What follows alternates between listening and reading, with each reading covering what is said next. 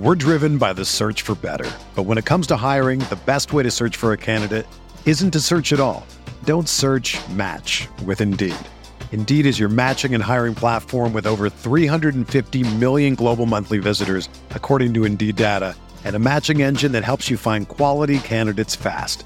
Ditch the busy work. Use Indeed for scheduling, screening, and messaging so you can connect with candidates faster. Leveraging over 140 million qualifications and preferences every day, Indeed's matching engine is constantly learning from your preferences, so the more you use Indeed, the better it gets.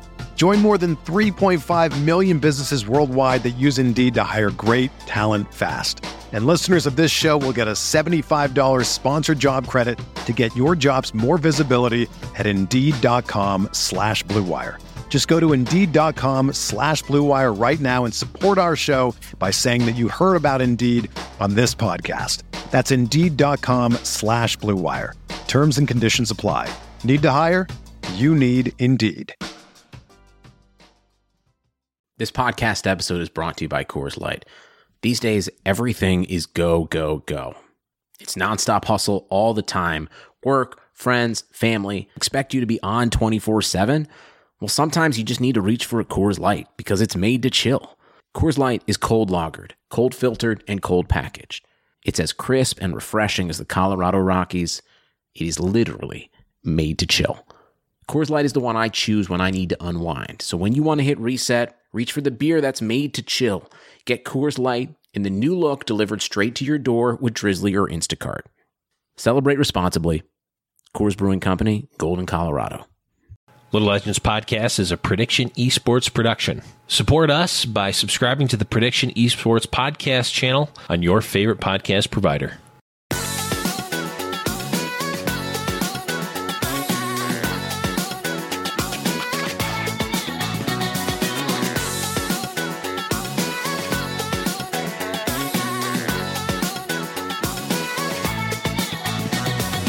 Hey guys, welcome back to the Little Legends Podcast. I am your host, Blevins. Joining me as always is Boop. What's up, man? Yeah, feeling a little under the weather, but this is going to be the medicine that I need to feel better. Talking about the patch, talking about some dodge, probably some yordles. I'm super excited for this episode, Blev.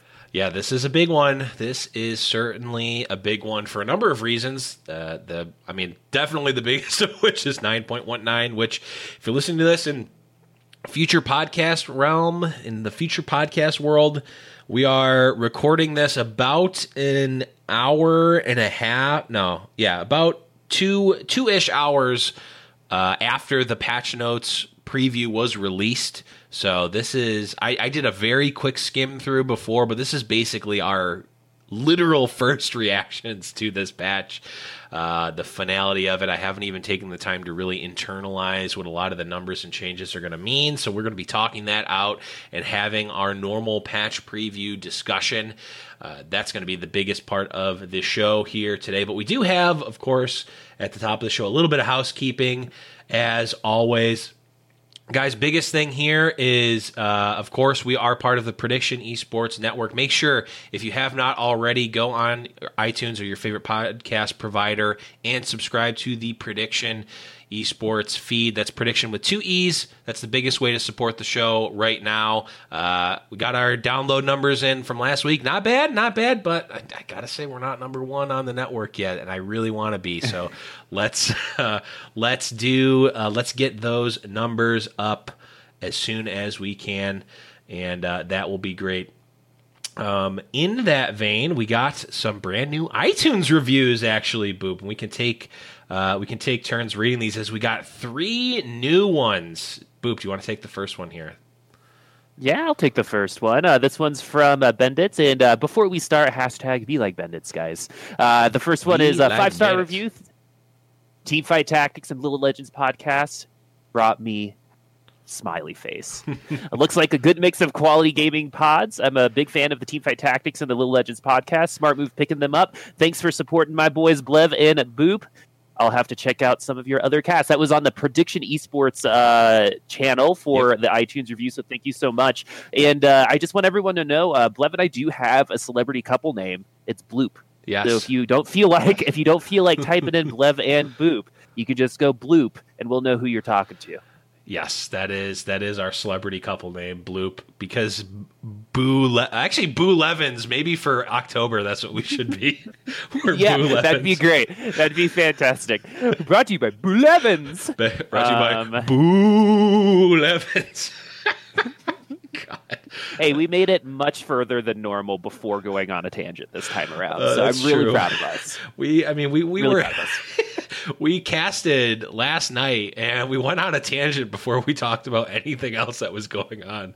It was probably not a good idea, but and we'll talk about that. Professional. Yes, we will talk about that tournament coming up. But our hashtag Be Like Beddits campaign continues because he did, or she, I guess I don't know. They left another review on our actual Little Legends podcast feed, quickly becoming a TFT and Little Legends podcast super fan. Thanks for the consistent quality episodes. With a game that changes so fast, I'm terrified to play TFT without first making sure I'm up to date with the latest cast. You guys take a very in-depth look into the game, cover all the important, actionable info, and do it in a friendly, easily digestible format. Seriously helpful, and sincerely, thank you. From Beddits. Thank you, Beddits, for leaving that review. And that's great because I think, a little bit of insight into our minds before we even started the cast. We when I approached Boop to do this show, we were brainstorming how we should do the show. Do we want to be the professionals talking about professional high level play? Spoiler alert: neither of us are good enough to do that. But even if we were, there's so many. Scara, Disguise Toad. I mean, you name the pro, they're making a YouTube video with high level content in terms of high level play, and we really wanted to be the sort of more personable, the every person's show, and I really think that came across in your review there, Bennett. So thank you so much for that.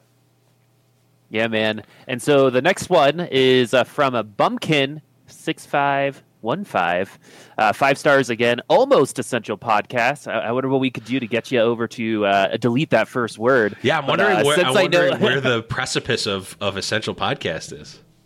Yeah, since I no longer have a bunch of time to sit down and research what the new meta is, it is nice to have it spoon-fed to you while at work. This entertaining and informative podcast will give you lots of tips and tricks that are essential for new players and low-rank players without boring you to death. Even listening to the first episodes was fun, even with outdated information. Oh, that's nice. Also, nice. It is great. Yeah, that's super cool. Also, it is great talking about champs that can carry, but could you also talk about ways to counter those champs?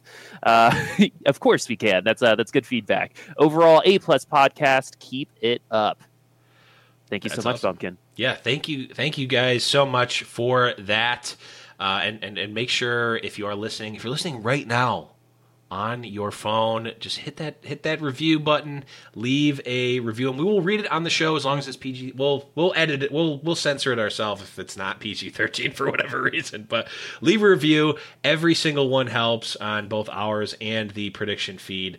Really does help. And yeah, actually, Boop, because I have access into the download numbers for the episodes. People are actually going back. Like some of our older episodes are actually still picking up some steam, so that's nice. It's actually kind of fascinating which ones are performing so well, and even the old ones are like getting views from new people coming in. So thank you everyone who's going back and listening to the full series from the beginning.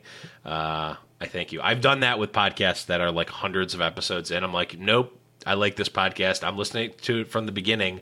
I actually listen to them on 2x speed and try to catch up. I'm almost caught up on one of my favorite podcasts. But let's move on. Ooh, actually, one last piece of housekeeping that I almost forgot, and is actually pretty big. Boop and I just finalized the initial details of our Patreon page. So we are now officially on Patreon. You can go to patreon.com/Little Legends Podcast. You can support us there. We've got a number of different tiers of all shapes, sizes, and pledge amounts. We are actively working on different rewards and whatnot. So if you have any ideas for different rewards you'd like to see on Patreon, different goals you'd like us to hit. I know the Sean Connery meets Deckard Cain skit was a highly requested thing across multiple platforms. So that is the first goal up there. If you have any ideas for that, go to the Discord, discord.me/Little Legends Podcast. We have a show suggestions text channel there. Leave them there. Tag myself or Boop, and we will take a look at those. And we are actively looking to add more rewards to the tiers already. Yep, super excited about it. It's just a great way to support the community even more. It helps us out to provide even better content, even better quality content, and come support us. Yeah, absolutely. So patreon.com/Little Legends Podcast. If you have any questions, let us know. But let's talk about our week in TFT. Boop. Anything fun and exciting happen for you? Well, I had a pretty slow week. Usually I get a couple games in a day, but I was off visiting family over the weekend. I had to miss fight nights because of it. I like how I say that, like... You missed game night. You didn't miss fight night. Fight night was I Monday. missed game nights. Yeah. And so I like how I'm like super disappointed. I had to see family, right? I couldn't game with the bros. But it was good. We actually went to the Washington State Fair and we made a killing on carnival games. Everyone won something. I actually won something off the ring toss. Which is pretty difficult to do. That's rare. I used to work in the theme park industry, and that's one of the ones that you rarely win. And my sister won, the clown game where you have to hit the clowns. And so they were like rigging it against us, and they were like, oh, you have to knock the clowns down onto the ground in order for it to count. And she was the only person apparently that was able to do it that whole day. So congratulations to her, and even my mom, as cute as she is, got the horse racing game, and we were just making a killing. And we got about 7 stuffed animals, which equals about $100 worth of game time. So I would say we are about like diamond to masters players at the Washington State Fair. We're challenger level carnies here. Yeah. But in terms of Teamfight Tactics, I played a game before we played Fight Nights because I needed to get warmed up, and I ended up winning off of like this weird like 5 glacial elemental team comp. It just like countered everyone that was in the lobby. Nice. And so it ended up just working out, and I got back up to Plat 3, which is fun. That's kind of like where I like to live.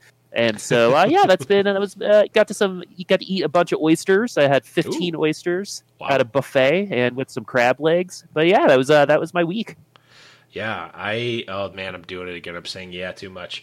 Chat, make sure you yell at me every time I say yeah, because I need to like just like spray bottle like a dog. But we would just get you a shot collar. I will control it, right? I don't know if you can do that, but every time it's just like, puh, that's good content, man. That's going up on Patreon. That's true. Yeah, get a shot collar every time I say yeah. Yeah. Yeah, no, man. I wonder if we could make like a chat command from it. Oh, God. There's no way I am tying my physical pain to chat because that's just a recipe for death.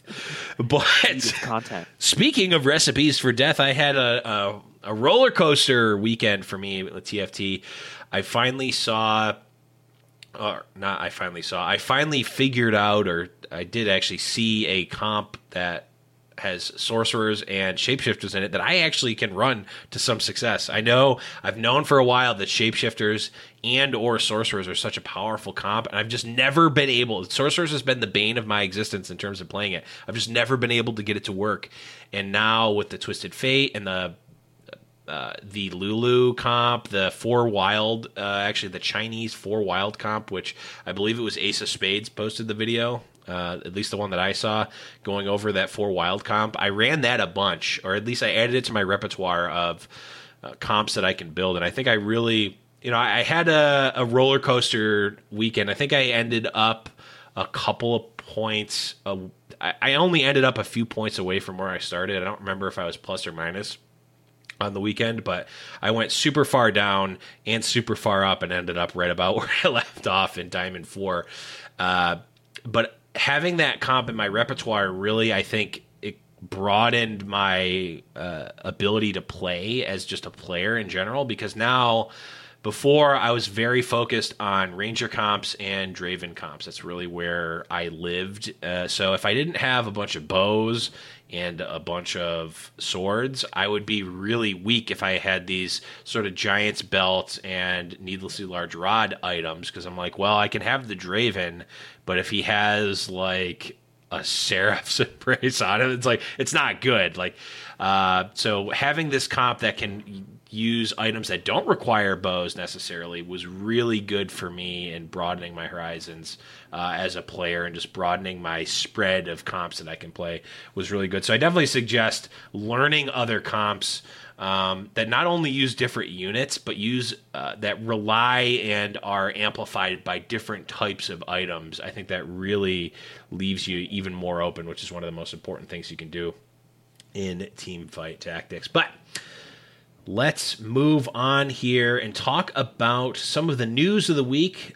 Big piece of news here is, of course, Heroes Hearth Fight Night happened last night, and you've got both of the casters right here. Myself and Boop did cast the tournament. And Boop, what were your initial thoughts? This was your first time casting Fight Night. I had one other Fight Night.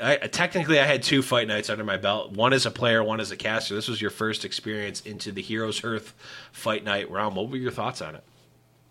Oh, I thought it was amazing. I thought, like, immediately what was really cool about it is I felt welcome, right? Going into any, like, new community, there's a little bit of apprehension, right? Sure. But this one, I shouldn't have had it, right? These peeps in this community were awesome. Like, yeah. I have nothing but, like, great things to say. I was a huge Heroes of the Storm player, so I was, like, latently aware of this community from other stuff. Mm-hmm. But I finally, like, dove in. Thanks to Blev for bringing me in, and everyone involved was super cool, from Jules and Alex, who was helping out in Twitch chat, and all of the players. Yep. It was so awesome. So definitely check them out. They're friends of ours and a friend of our communities, and we'd love to spread the love for us as well. They let us plug our own podcast on their production, which is super cool. Other than that, it's just like a good time to cast with a good buddy of mine, and look over some really cool TFT and see how the pros do it, and get involved in Heroes Hearth a little bit more in the future, hopefully, because again, I cannot say this enough, everyone was super cool. Yeah, really great tournament.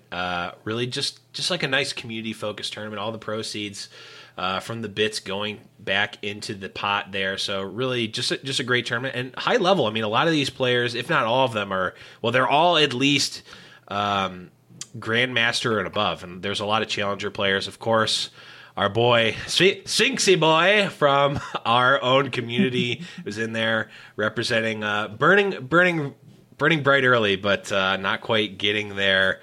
Oh, and Sphinx is in the chat now too. Sphinxy Boy burning bright early, not quite getting there in the end. But we did actually see.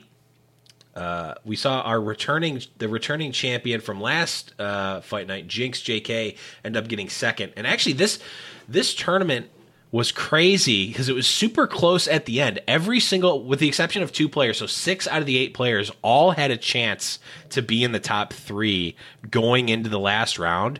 And we ended the last round with a three-way tie, which which is insane, right? And we ended up seeing Faye, the Queen of Fight Night, or at least who we have declared as the Queen of Fight Night, ended up winning the tiebreaker. Jinx JK, who again I said got second, was the returning champion, and Raditz also was tied there, ended up getting third. They'll all 3 of them be invited back to the next Fight Night, which will be announced at some point in the future. Make sure you're following Heroes Hearth TFT on Twitter for that update. We'll also, I'm sure, tweet it out as well. One interesting thing, Boop, about this tournament was that we really didn't see Void Assassins in this lobby. No, a guy named Zeus was the one that tried to run it. He tried to force it 2 times, never got the spatula. Mm-hmm. And normally you would say that's a feels bad, but I don't know if that is the correct definition if you're avoiding Void Assassins. And then he finally did get it, and then got 5th. And so it wasn't the end-all, be-all that I think some people expected. The other thing that was, a couple other things that were really odd were not a ton of Ashe at all. Yep. until like the very end, and we saw a ton of gunslingers to varying degrees of success. Sphinxa Boy understands that. But going back to the Void Assassins, I just wanted to say I'm sorry, Mort. I know that last time I got a little emotional talking about Void Assassins and balance and all this and this and that, but it really wasn't an issue. Even when someone was able to run the full Void Assassins with a level 3 Zed and a level 3 Kassadin with, I believe, the appropriate items on him too, it still wasn't enough to get into the top 4. So obviously there are counters, but it still just feels bad to lose against, and I think that's really what it kind of boils down to and where a lot of those feelings come from. But more to you where maybe I should not have gone so hard. That's a tip of the hat to you and the balance team. And this next patch, it's probably going to be a lot harder to run anyway. And so, not a lot of Void Assassins, not a lot of Elemental Ranger Glacial that we saw a ton of in the Omega Esports League, but lots of ASOL, lots of Gnar, lots of Shapeshifters, and lots of Gunslingers.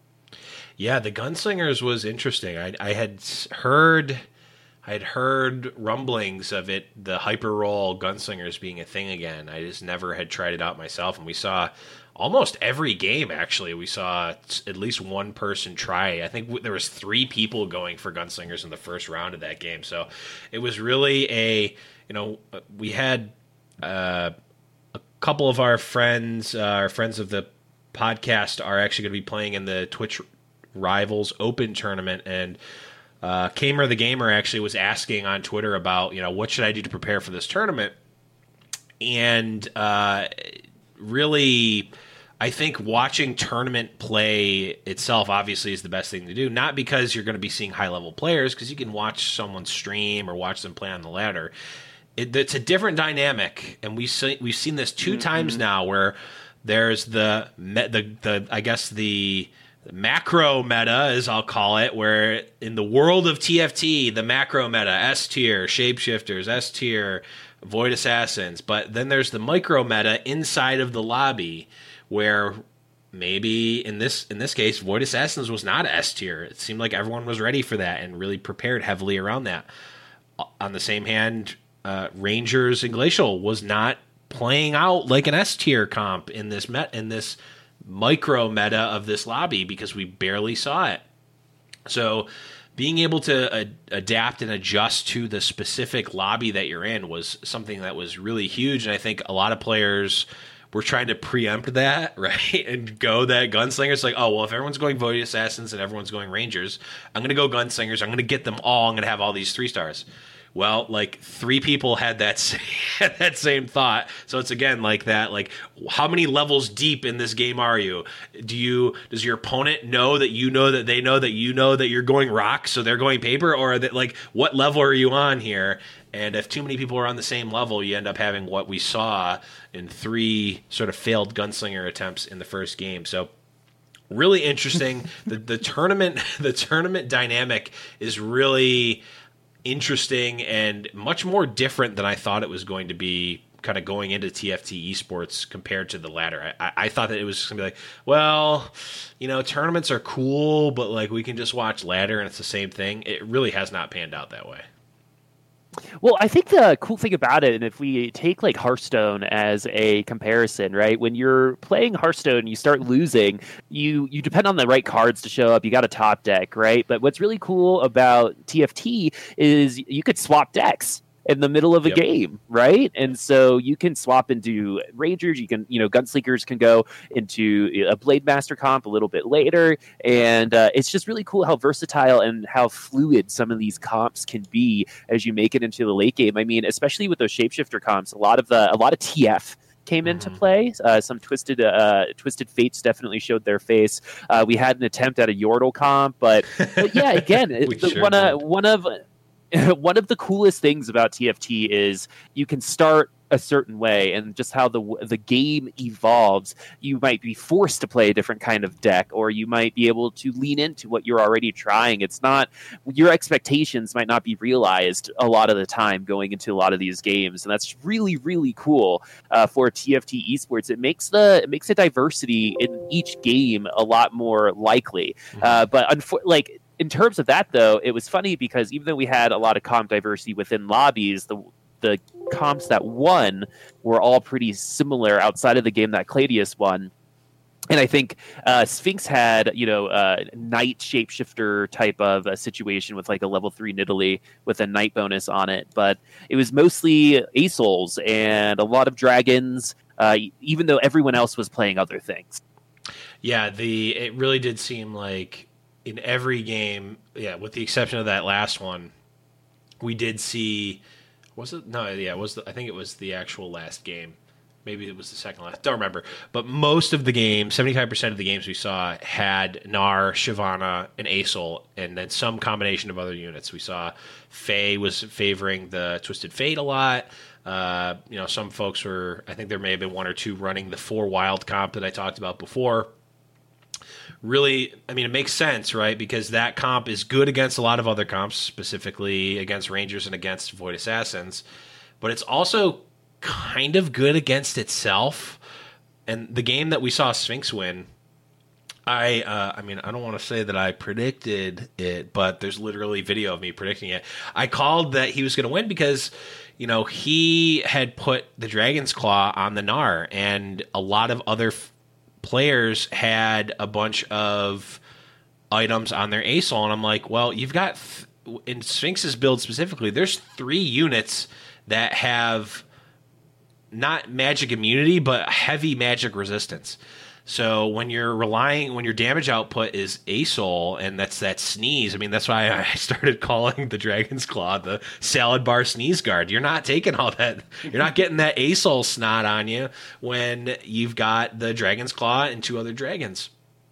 So, and Sphinx is actually talking in chat about Curseblade as well. In these long, prolonged games where it's going to overtime a lot of the time because there's a Shyvana with a Warmogs or a Gnar with a Bloodthirster or something, where these battles are just these behemoths just whacking and smashing each other over and over again. The more attacks you're getting off, the longer the game's going off, the better an item like Curseblade is going to be in that sort of mirror match. So Sphinx really, again, even more micro, like the minuscule meta of like, okay, I need to be able to beat the mirror match here, the other comp, really kind of paying off. And we saw Sphinx win that first game in really great fashion there. So yeah, I mean, but that was really a nice bow on the end of 9.18 because we're going to be moving into 9.19. As I mentioned before, the Twitch Rivals tournament is actually this Saturday.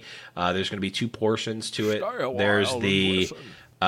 There's the portion with the open tournament that is going to be feeding into the finals bracket, where we saw the qualified players already play and get in there. So really a big tournament, a LAN tournament. This is one of the first, big LANs that we've seen at TwitchCon here for Twitch Rivals. So really interesting. And it's going to be the first big tournament played on 9.19. So what are you looking forward to here for this Twitch Rivals tournament, Boop? Just more competitive TFT. The more that we see it in front of us, the more familiar I think the community becomes with it. And I think Twitch Rivals has a good audience and it draws big names. And I'm excited for it to be the star again. I think there's been, just like any other release, I think Apex went through this too. We're at that moment in time where the players that are here, right? And I think that there's a good amount of interest still remaining. And all we need now is that spectator client that's going to help us cast a little bit better, along with just more opportunities, right? It can't just those opportunities can't just go to the same 8 to 16 people every single time. And so the more tournaments we have, the more people like our buddy Sphinx Boy can participate and make a name for themselves. And it's really important that these opportunities are there, but we don't have them without funding, we don't have them without interest. So it's really up to us for the community to help out, and that's exactly what Twitch Rivals does. So you can get into the details of all the other stuff, but in general, it's nice that it's there, right? And it's gotten a spot at the stage, and people are going to be watching it. And I think there is going to be a nice audience for it, because if you like Hearthstone esports, I think you're gonna like TFT esports, right? It's not. I think there's a lot of crossover there, and you're allowed to like more than one game, everyone. Just so you know. True. And in fact, encourage. Exactly. And so you don't have to say, oh, Underlords is better or, oh, this is better. We can all like everything, and it's good for everybody. And as a genre, it's really good for it to appear at something like TwitchCon. True. And if you do like multiple esports, you should check out the prediction pod. You should check out the prediction podcast, because there are a lot of other great shows besides our TFT show. But speaking of all that, that's all great.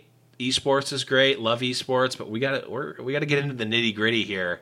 We gotta talk about 9.19, and we will do that right after a quick break. Join the 10 million who've tried Harry's. Claim your special offer by going to harrys.com/bluewire. Harry's founders were two regular guys who were tired of getting ripped off and paying for overpriced razors. Harry's makes quality, durable blades at a fair price, just $2 per blade. If you don't love your shave, let them know and they'll give you a full refund. This season, refresh your wallet and your face with a Harry's trial set. It comes with a weighted ergonomic handle for an easy grip, a 5-blade razor with a lubricating strip, and a trimmer blade for a close shave. Rich lathering shave gel that will leave you smelling great, and a travel blade cover to keep your razor dry and easy on the go. Listeners of Little Legends podcast can redeem their trial set at harrys.com/bluewire. Make sure to go to harrys.com/bluewire to redeem your offer and let them know that I sent you to help support the show. If you found $100 on the street, would you pick it up or keep walking? Of course you'd take the money. So why do you keep picking winners and not betting on them? That's why I go to MyBookie. It's fast, it's easy, and they pay when you win. Let's face it, where you're betting is just as important as who you're betting on. Do the smart thing. If you're going to bet this football season, bet with MyBookie. Did you know you could bet on games after kickoff? If by the second half it looks like your bet's going to lose, you can always just take the other side. If you're the kind of guy that likes to bet a little and win a lot, try a parlay. If your picks come through, you'll multiply your winnings. And no matter how you bet, the NFL season is the best time of the year. Join now and MyBookie will double your first deposit. Use promo code BLUEWIRE to activate the offer. That's promo code BLUEWIRE. Visit mybookie.ag today. You play, you win, and you get paid. And we are back here for the meat and potatoes. Thank you, everyone who has stuck around so far. We are talking about patch 9.19, the brand new, hot off the presses. So let's start it off like we always do and read the little intro we got here from Riot Beer Nana. It says, "Hey tacticians, welcome to Teamfight Tactics patch 9.19 notes. It's a big one this week, headlined by the introduction of Kaisa and the new sparring glove items. We're also making a few small adjustments to the mystery box system. Overall, we like the way it's changed." There's a little typo. Right, if you need an editor for your page. Like the way it's changed the game. It just needed a few tuning tweaks. We also made a few changes to breathe life into two underperforming Tier 5 champions, Anivia and Misfortune. Finally, the first version of match history will make it live sometime later this patch. It's only the bare minimum right now, but we'll be adding features over the next few patches. That's huge. I didn't see that earlier. I knew it was on PBE, but I wasn't sure if it made it into the notes this time. So we're going to have some amount of match history here. So that's pretty great. So let's now we can see how good our friends are. That's true. On their profiles and compare and contrast. Yes. Now let's get into it. Boop, you want to start us off with Kaisa? Kaisa. Sorry, that was Kaisa. Exactly. I'm not the one with the voice. Okay, says the guy who gets paid for his voice. Anyway, Kaisa is the new champion. Origin is going to be Void. Class Ranger. Class Assassin. Cost 5. Health 700. That feels good. Armor 20, yeah. Attack damage 55. Remember, folks, the attack damage is going to be low because she has, I think, the highest base attack speed at 1.25. Yep. Starting/total mana is 50 to 125, and her ultimate ability is Killer Instinct. Kaisa dashes to the furthest enemy unit, shielding herself for 300, 600, 900, and gaining 30, 60, 90% attack speed for 3 seconds. Wow. I think this is a super fun mechanic. I can't speak on the numbers because I don't know how it's going to work. It's interesting to put a shield on someone like this. I feel like that's where a lot of the fine tuning can come into. Yep. But everything here seems good. Health might be a bit high, but other than that, I think this feels good, especially since she gets a shield. Mm-hmm. And I'm definitely going to troll immediately and build AP items and see if I could just get like a huge shield on Kaisa and see if that's going to work out. Yeah, I remember seeing her played a little bit in PBE, and she's gotten some tweaks and changes, and I think there might have actually been a bug at some point that was causing her to die super early. But she did seem a little bit squishy, which makes sense considering she's a ranger assassin. But she's going to be potentially doing true damage, again, depending on if you have Void. I mean, you obviously don't need Void to make her be decent, but I'm imagining, you're putting static shivs on her to get that attack speed. You put a Rage Blade, she's getting even more attack speed. And the interesting thing is, I'm not sure if she has the mana cap. I know there's a couple of champions that do, but a lot of them don't. So, like, she's getting attack speed when she ults, right, which is going to help her charge her ult faster, which is going to give her attack speed again, which is going to so I'm imagining there might be a way to like get to a critical mass of attack speed and like mana generation where you're just in that ulted form at all times, like constantly regaining that shield. I'm wondering if she gets the attack speed buff and the shield for 3 seconds, but what if she gains mana? What if she gains 125 mana in 2 seconds? Does it stack on or does it reset back? I would assume that it would reset back, but you can't trust us on that one because it just says attack speed. Possible to do that either. Well, it could be like you put a bunch of attack speed on her. Maybe she's in a wild comp. I think Wild Rangers could be a fun little comp to try. Yes. A little after this patch, but I think the big thing here is just. Yeah, you got you got a shield, you got attack speed, but it's got to be. I think the balance here is where that attack damage lands because that base attack damage isn't that high. I think it's where I think it's where Cassid is right now. You might be right, actually. Or maybe 5 less. I'm not. I think Cassid might be at 50 attack damage right now. So Cassid's as right now, he got. Okay, we'll talk about it, but he got nerfed down to 40, so it's 5. For this patch, though. Right, yeah. So currently, though, it's at 45 or 50. It's at 50. So she has 5 additional base attack than Cassidon right now 9.18 does for a 5 cost. So yeah, her attack damage is not huge, right? But again, 1.25, that's faster than Kale. It's fast, like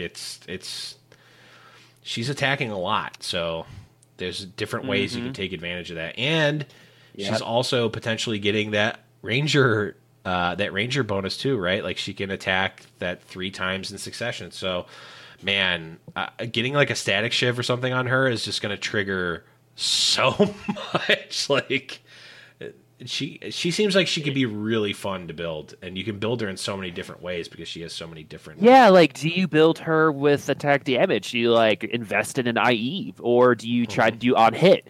Right, like because of the attack speed, it might be cool to put like a sword breaker and a hurricane on her, right? Yeah. And to see how that works out. And you could if you're like me, for some reason I'm obsessing over this shield because of that one time someone put a Rabadons on a Yasuo against me, and all I want to do is just see if that's like a thing that you can do, right?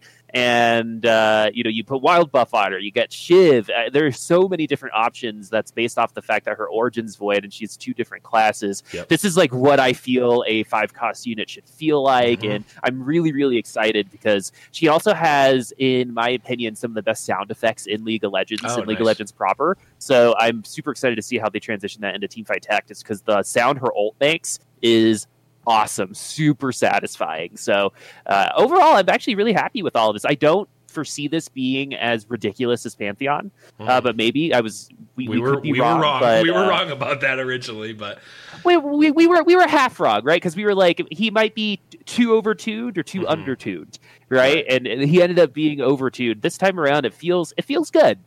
So we'll see what it's like on live. Yeah, it does seem like like she does have effectively, she effectively has like life steal or has life gain, right? Because she keeps gaining that shield over and over again, but it's a temporary shield. So, but it's only a, you know, like it basically adds, if at level 2, it'll add like almost 100% of her health at level 1. So she gains some health, but she can still get burst down, right? Like if she gets critted by an assassin, like that's still going to hurt her pretty bad because she has pretty low health comparatively to that. So she's definitely going to be counterable. The cool thing for me with her is that every time she gains that shield, she's jumping at the furthest enemy, right? So she's not staying in the same place over and over again.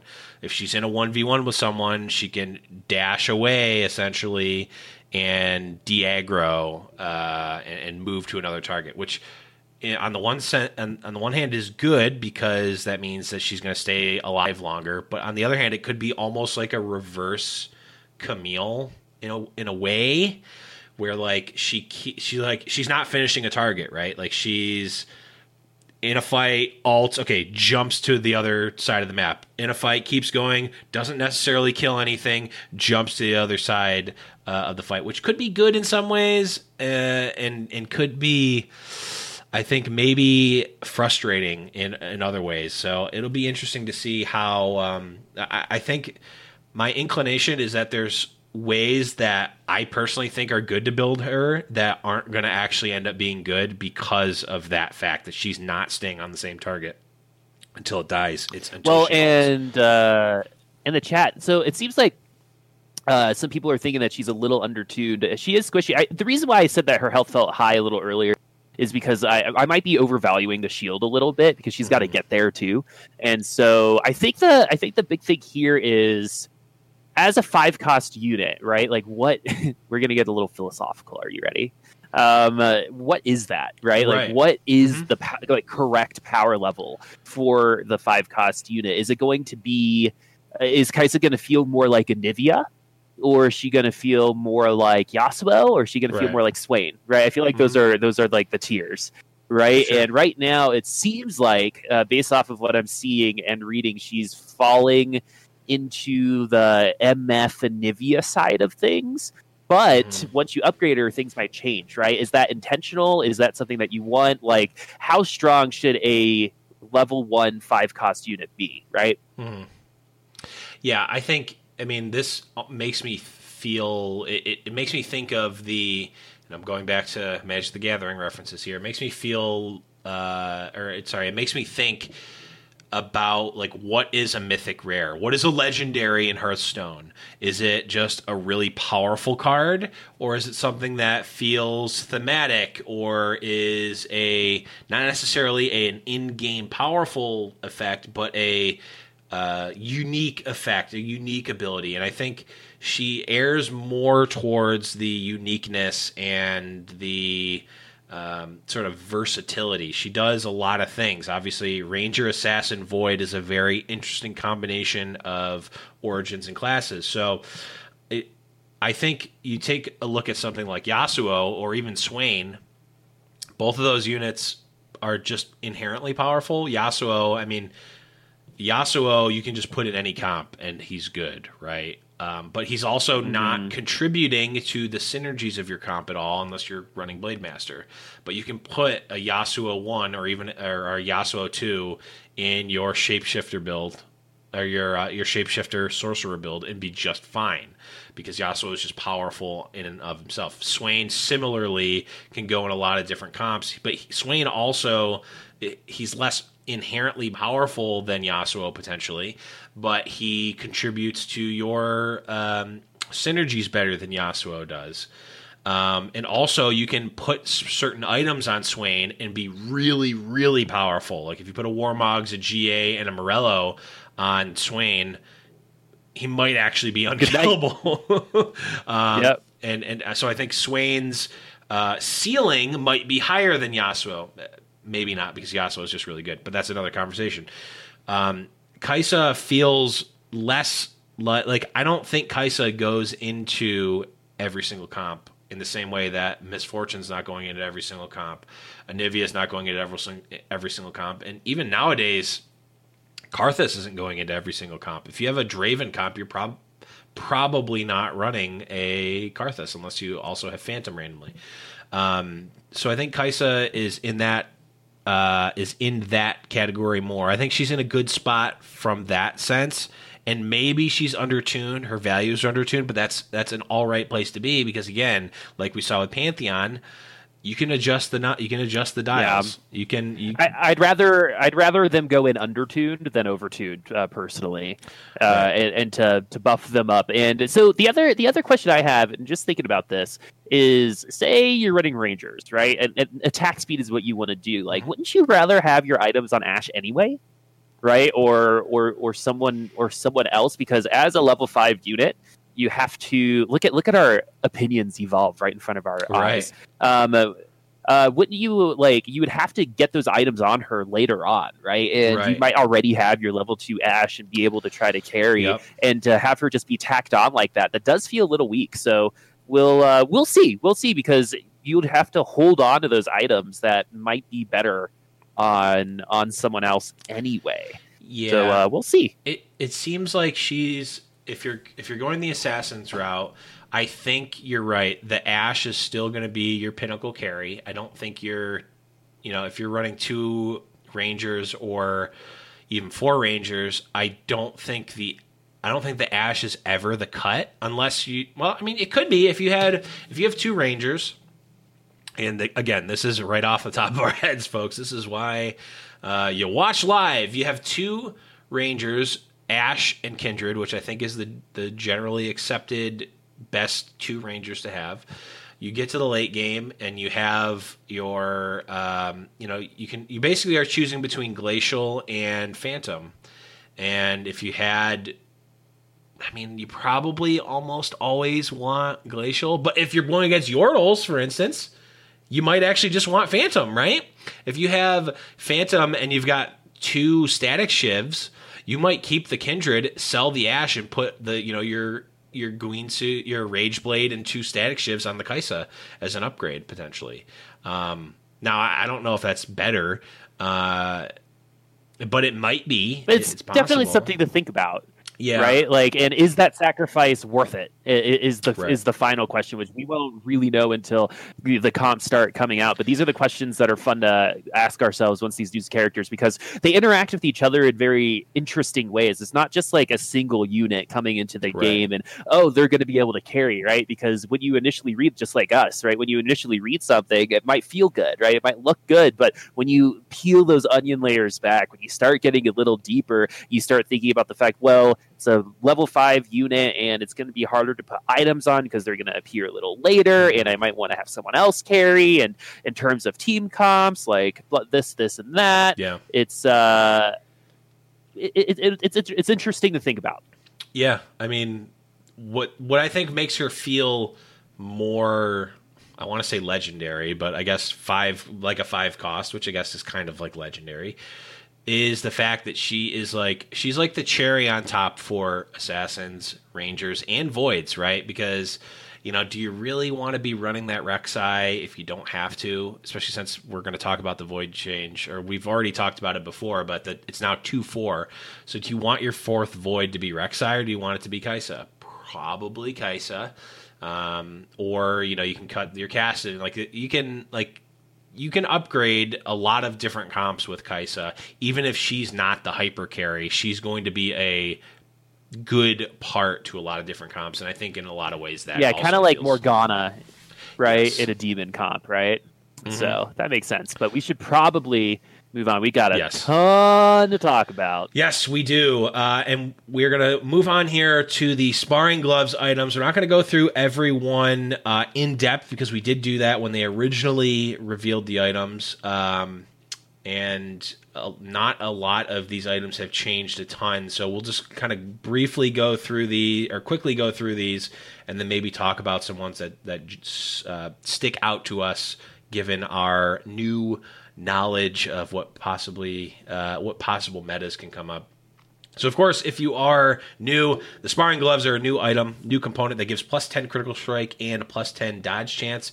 When building an item out of sparring glove, the item will convert its core stats to either the offensive 20% critical strike or defensive 20% dodge option. Thieves' gloves and mittens get both. That's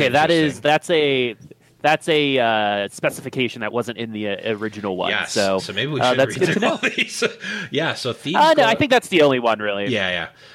Thieves' gloves and mittens get both. That's nice. That's interesting. So, man, mittens, your Yordle's item boop. It's getting better and better as we read. I am terrified of Dragon's Claw mittens, or just Dragon's Buff mittens. Yeah. Just magic resist plus dodge. It's going to make wilds a little bit more important. But yeah, next up is Infinity Edge. It's going to have a different recipe change. It's going to be Sparring Gloves plus BF Sword, 20% critical strike chance increase, and that's the stats. And then the effect is 150% critical strike damage. So it's just a recipe change. Yep, recipe change. Infinity Edge saw some. It saw some play before. I now understand why it's saying the stats change, because before it was plus however much attack damage because it was 2 BF swords before. Now it's just plus 20% critical strike damage. That's interesting. Chance, yeah. Critical strike chance, yes. Interesting. Yeah, I think.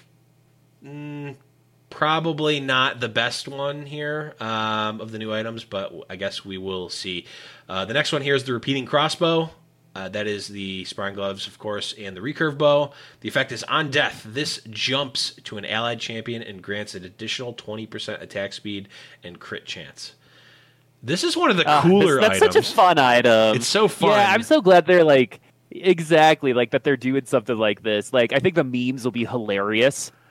For something like this, especially when because what would suck, right, is if all of a sudden you're repeating crossbows on your Lulu, right, and you're like, Lulu die, Lulu die, you need to give the item away, right? But overall, I think this is a cool mechanic, and I'm looking forward to see how this goes, because it could either just be meme worthy or really, really good. I could see this being good in Assassins, but we'll see. Well, I mean, my thought is do you put this on a squishy champion at the beginning just to sacrifice them, meet shield for a second, and then jump it out over? I feel like the ultimate final champ to have it on is Volibear. If it goes down the line and then your last unit is a Volibear that gets the repeating crossbow, that seems pretty strong. Just having so much attack speed and crit chance with the lightning for Volibear is interesting. I am assuming that this will only go on a unit if it has an open item slot, which is kind of awkward because it will never go on your hyper carry if they already have 3 items. So, but there are a couple items here that you kind of want to leave some open item slots, because there's another one coming up that will give you items and stuff like that. Yeah. And so the next one is Jeweled Gauntlet. Recipe is Sparring Gloves plus Large Rod, and this one is your spells can crit. So the reason why I'm excited about this is I think it's pretty accepted that Yordles are at least going to be experimented upon. Oh yeah. I can personally guarantee that. Yeah, because of all the dodge things. I think you can get up to if you somehow get 9 Yordles really close to 100% dodge. And this is really fun because I'm just so excited for these mages to pop these Yordles like pimples, right? Just crit them and just watch them die. I will relish every moment of it. I might just start playing sorcerers just to experience the off chance that I go up against a Yordle squad. And my question here is, I wonder does it interact with the Ludin Splash? No, so, I'm pretty sure it doesn't, because actually I'm pretty sure Mort fielded this question on his stream, because that Ludin Splash isn't actually a spell, it's just an effect. Okay, cool, but still, right? It's gonna, if you do have Ludins, it'll crit and add even more damage. I think it makes that item a little bit better, but yeah, I'm excited to just watch these Yordles pop. It's gonna be fun. Yeah, that's Jeweled Gauntlet is definitely another one of the cooler items on this list. It'll be interesting to see how good it actually is, but it's going to be fun, at least to try out nonetheless. Next one up here is Hand of Justice. It is a sparring glove plus a Tear of the Goddess. The effect is on round start, gain 40% more damage or 40 life on hit. And I've seen this get played on PvE. You actually, in the planning phase, it gives a little visual effect of what you're going to get. So it'll either give you like a little red thing like Imperial buff or a yellow one. So am I getting lifesteal or am I getting damage? This one, I think, I'm wondering like who you put this on. I think someone like Draven is probably good. I know Mort was talking about Volibear. Gunslingers. Gunslingers, could be good on a gunslinger because every single hit. I could see this being really, really good on Lucian. Yes. Because if you get the noble buff as well, that's 65 damage. It's life be on 70 hit after on this new 70 patch because they're buffing. So life on hit for nobles. That's a ton, right? Yeah. And so there's a lot of options here. I think you got to be a little bit more big brained on how to use this particular item, and not knowing what you're. I mean, the fact that it's a 50-50 going into the rounds, you have to make sure that your unit can benefit from both. Right. But yeah, I think this is an item that could like sneak in to a meta like halfway through. Right. This might not be like super strong as we start, but like as we move on, we might see more play on this one as people explore it a little bit more. I think that the sparring gloves, I think there's going to be a lot of good items that you can build out of them, but there's not a ton for tier, and I think this is a reasonable one to build. So, if you end up with a lot of tiers, this might be a decent option there if you are in an attack build. Yeah, there's not a lot of options for tier in a build that wants attack damage. Although this is 40% more damage. So does that count spell damage too? Is it just 40% more damage across the board, or that I'm not sure of. It just says 40% more damage. So like, am I getting? I don't know. I guess we'll see. But if my assumption is correct, it's just attack damage, and. Yeah, I think you just need to be playing like Gunslingers does sound really great. Nobles, Noble Gunslingers, of course. It does sound really good on them. And I know Mort was saying Volibear is a nice one because every one of his hits with the lightning triggers this. So it's doing 40% more damage on each thing, and he's getting the 40 life on hit for each hit of the lightning. Me too. He was one of my favorite. I think Volibear is such a cool, and he's just like thematically like really cool. So yeah. I know that he was like when Demon Bear was around, he was oppressive and not fun to play against. But I think I hope we see him a little bit more because I think his AOE thing could change metas, and I just miss him. He's just so cool. The roar comes through, then the lightning comes through. You stack like your on hit items, shrink a bunch of people at once. I do miss them. This next item also is a little interesting too. And so that's Iceborne Gauntlet, which is one of my favorite items in proper League of Legends. Recipe is going to be Sparring Gloves plus Chain Vest. Effect is on dodge, creates an expandable zone that lowers attack speed by 35%. So I haven't seen this in PvE just yet, so I'm assuming that when you dodge... Okay, so explain it to me. It basically puts a little blue... It turns one of the hexagons into a little blue freeze hexagon, and it expands out every time you dodge. So when someone is on that blue hexagon, they get the attack speed lowered, and it stays out the whole that whole round. So if you... All right, so who would that be... good on? I actually could see that being pretty good on Yordles because it would probably interact with the inherent dodge of Yordles, right? So who would you build a chain vest on? Gnar. Poppy. Oh, Poppy's probably really good with this one. Yeah, I think Poppy's just a solid unit. I think she's probably one of the best balanced champions in the whole game. Yeah, she's so good that she came to life and came into my room. Shen, Professor TFT, that's a good one. Shen for sure because of the ult. Oh god. Well, actually, I mean, does it work with? Because like, it seems almost like a wash with Shen because I guess you're gaining more alts. It seems all right because he's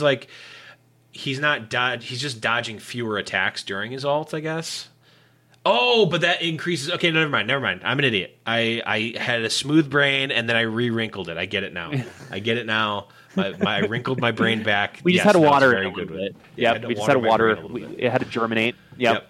We got there. But yeah, I think the Yordle might be pretty underestimated with this Iceborne Gauntlet because that's not really an item that you would build on any Yordles, I think, in proper League of Legends.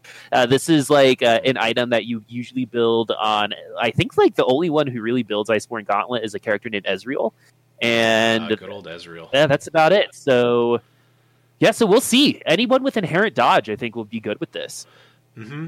And yeah, my only problem with this is like chain vest items. Like you really have to get to a higher crop because you always want Guardian Angel. Like it needs to be really good. I mean, if you never get a sword, that's one thing. But man, if you're playing Yordles and say your lobby has a lot of Rangers. Right, this could be one of those like end game scenarios where I don't know if you're building Iceborne Gauntlet at the beginning of the game ever, but you might be building it a little while later and countering some other people in the lobby. Yeah, no, I like it. I think it's another fun item, and I guess we'll just have to wait and see how it actually ends up panning out in terms of playability. It definitely seems like a niche item. At the very least, like I think it can be very good in certain scenarios, like you said, where you build it late and you completely. I think the game needs more like good niche items, right? I think that's what they wanted, like Titanic Hydra to be. Yeah. Or I think Hextech Gunblade is a great example of a good like niche item for some people, right? You put it on someone like Kennen, or my favorite recently has been Lysandra, and it can work for you. It will fall off a little bit later, but I think it's good. I think Ionic Spark is another good one to think about. I think it'll hopefully fall into that category. I think Iceborne Gauntlet is almost like the opposite of Ionic Spark in some ways to me, because Ionic Spark is one of those items that's like really good, like super early, like it being the first item you make. But it's when people have less HP. Because there's a flat amount of true damage. And then it really falls off a bit in the late game. This is almost like the opposite, where it's like, okay, well, you have Iceborne Gauntlet, but like it's not that good because you don't really have that much dodge chance inherently early. And then late game, it can be devastating. So I think it's similar in some ways, but it's almost the opposite in other ways. But I think that is probably the hallmark of at least an interesting item. Moving on here. Yeah, I think. Yeah. Okay. Yeah, just like, sorry, like one more thing. I think like the big thing here is that it's you don't want to get like trapped into like a cool thing, right? Like you don't want to get debated because cool, like it's like an ever expanding circle, right? And so you have to like think about, okay, so what are my other items? What are my other options here? Like say you're at a carousel and there's an Iceborne Gauntlet there. Maybe you can take it, right? But just like, again, Professor TFT says, who brings up another really great point, these other glove items are so good, right? Plus the fact that Chain Vest does build into GA and Red Buff. And so when is the appropriate time? It really is like hyper late game to finish off your last two opponents. And I still think that's good. I think like we need items like that in the game in general for those late game scenarios, because that's how you just add another layer to the game. And I'm okay with that. Yeah. I mean, I'm thinking this is like the bottom tier of... It's the bottom tier of Gauntlet items, and it also might be the bottom tier of Chain Vest items, honestly. But I do think it has it's very good in a specific case. So very that's a cool specific. Item.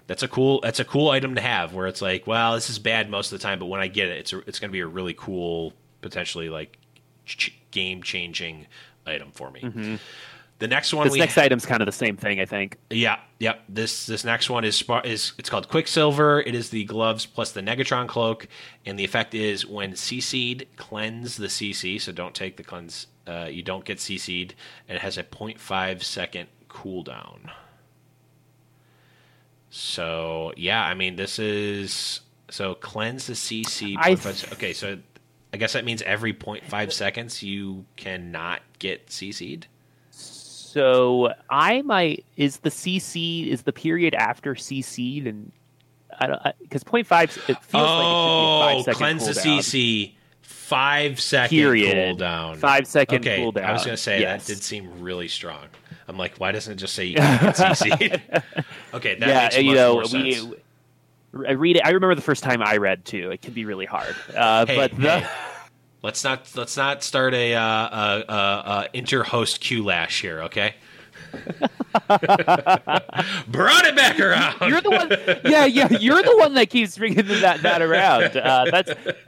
That was so funny when you did that because you were so real about it. You really thought it was not a bit. I still do. It was not. So this one's really cool because it's only good against like glacials, right? Or it would be good against some other like Cho'Gath or something like that. And so the question here is, do you put it on your carry? Because cleanse would be, there is an item called Quicksilver Sash.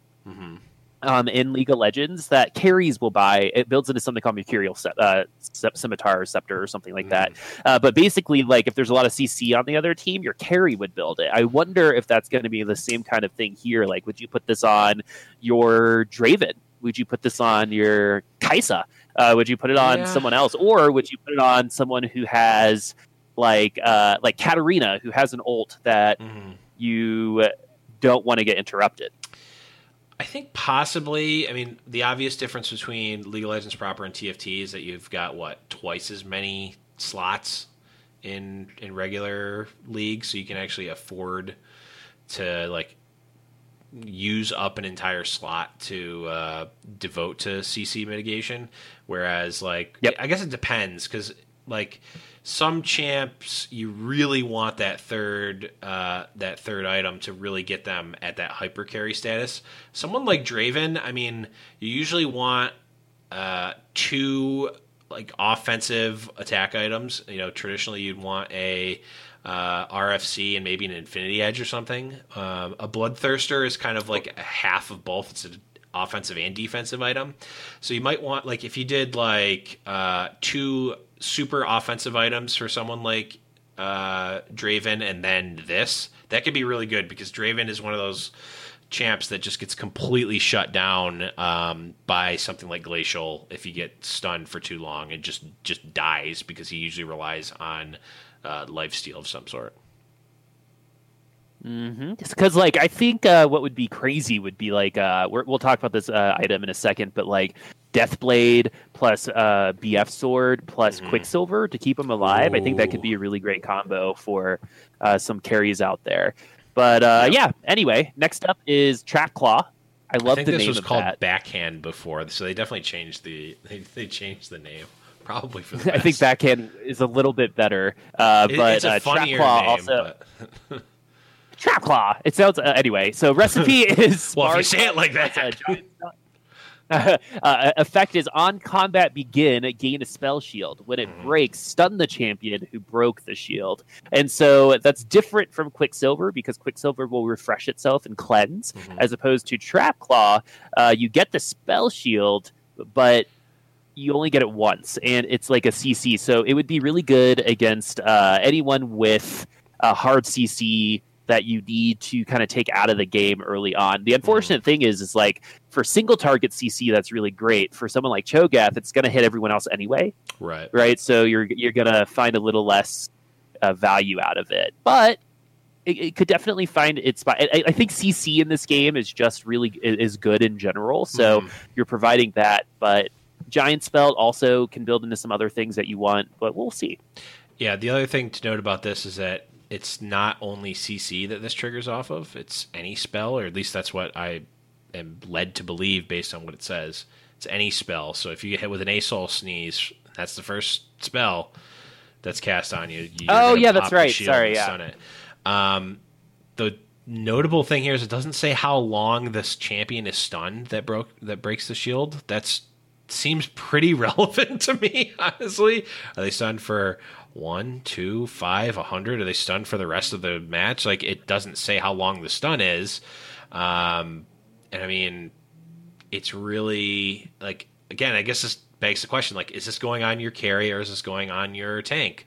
Like, I don't know. This does seem like this almost seems like a different type of Dragon's Claw, kind of. Where if you're just taking one big burst of damage, like an Asol Sneeze, it seems really good to have this versus Dragon's Claw. Because like they both do the same job of like you not taking the damage, but this one actually actively punishes someone like the Asol for doing that. So this just seemed like an interesting, different item to build in lieu of a Dragon's Claw if you want that type of effect. Yeah, we'll see. I mean, if it's a giant spell, I think they're going to try to get it on tanks in general, right. And so that's what I'm thinking. We'll see how this goes. Yeah. I don't know how long the stun's going to be, but in the end, if you have a sparring glove and giant spell laying around, you can put it on a tank. That health will be really nice. Plus, you'll get the dodge chance too. True. And so that could be nice for your tanks. Or really anybody who you want dodge. Like, that's the thing. Like, the dodge can be good on anybody. Do you want it on tanks to be tankier, or do you want it on someone like? Do you want it on a carry who might not receive as many dodges, but right. One dodge could be the difference between you winning a round or not, right? True. So, or like if you put dodge on Draven, it's one axe, which is more lifesteal with your Bloodthirster, which could get you to that 1v6, right? Yeah, and take that out. So, well, we shall see. This next one is really cool. Yeah, it is. It is a definitely a fun one. Probably the most fun one, honestly. It is a sparring gloves plus sparring gloves. So if you get two, you can make this. It's called the Thieves' Gloves. The effect is this item takes all 3 item slots, so you can't put it on a unit that has another item. It costs 3 slots. And on round begin, copy 2 random items. Now, one thing to note about this is, again, this is from Mort's stream. They're not actually random. They're not purely random items. There are combinations of items that you can get, and it's a random choice of those combinations of items based on, I think they pre-picked like a bunch of different combinations of items, and it's also dependent on what level, I believe, your hero level, your player level rather. So you're not going to like get 2 Infinity Edges right at the beginning. You're not going to get 2 completed items right at the beginning. You're going to get, lower tier items when you're at lower level. That would be insane. Yeah. If like you find your 2 sparring gloves from your NPC rounds, mm-hmm. and then all of a sudden you've got like 2 IEs on your graves to start, that'd be crazy. But yeah, that's cool. That's that'll be fun with some memery as well. I will go ahead and take the next one. Well, you want me to. I do want you to. I definitely set this up for you to take the next one. But one other thing I wanted to say about Thieves' Gloves, again, that I learned on Mort's stream. Make sure you check him out, twitch.tv/MortDog. There are no spatula items that can be created with Thieves' Gloves, with the exception of Force of Nature. So you can literally get an extra unit from Thieves' Gloves for a round, which is insane. Okay, so mittens. Recipe is sparring gloves plus spatula. Effect: this champ also counts as a Yordle. So this is just an excuse for me to hate everybody. I think so. I can hate everybody. I think visually they get smaller. They do on the board too. Yep. So that is kind of cute. That's a nice little touch. But yeah, and I remember we used to talk about this when we first started. Like, what would that look like? Who would be the funniest Yordle? And now it's a reality. I think this is gonna find. I honestly believe this is gonna be an item that we see on Dragon. I think Yordle Dragon comms will be a thing. Going into this next patch, like just the interaction between Dodge and Dragonclaw just feels really strong. It's part of the reason why it got nerfed, I believe. It's not stated in these patch notes, but I can guarantee you that would be a huge issue if they didn't change any of those numbers going into this patch, because Asol with Dodge plus crit would be nuts. Yeah, they definitely did preempt that. I mean, we saw yesterday in the Heroes Earth TFT Fight Night when Sphinxy Boy ran the Gnar. He had a Dragon's Claw Gnar, and that's just like, it's so hard to kill a Dragon's Claw Warmog's Gnar. What are you supposed to do to kill that? And they want to at least make there be the semblance of an answer to be able to kill something like a Shyvana Yordle, though I'm still not convinced that there's anything you can do about that. But yeah, Mittens is a cool item. Well, I would. Okay, cool. Yeah, that's definitely a word for it. I'm just leaning into my hatred of.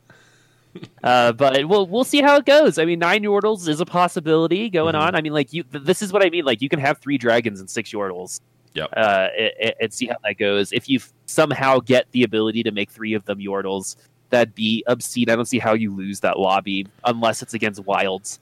Yeah, but we'll see the impact later on, because it's not like these spatula items outside of like Blade Master, I feel like gets some heavy play, some Demon and Sorcerer, but they're very situational, and you have to kind of decide you're gonna go for those breach synergies pretty early on, and so we'll actually see. But just to like put it out there, they also get the dodge inherently with this one. Right. And so you get the 20% dodge and the attack damage, and it could just be like a good one to put on if you have those 2 items a little while later. It's still 20% dodge. Yeah, I mean, a lot of times you can just run a Gnar or a Kennen or a Poppy, if you have a combination of 2 of those 3, you can just you don't need the third one to be able to go through Yordle's buff if you have Mittens, and you can just put it on like your Shyvana, and that it's just so good because those Yordles in and of themselves are very good. So being able to get that Yordle buff on other units is going to be real strong.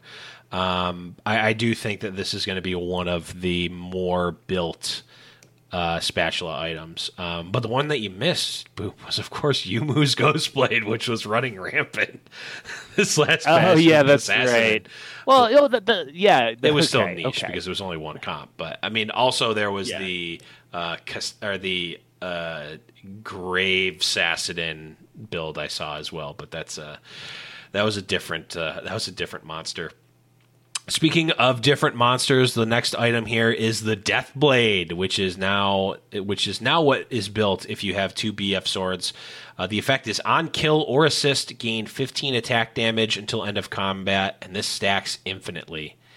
Now, does this actually stack infinite? Is it stack actual infinitely, or does it have a built-in stop like Rageblade does? Yeah. I mean, there's only so much you can gain. I mean, there's only so much you can gain, right? Because there's only, I guess, like theoretically, there can be like 12 units on the board.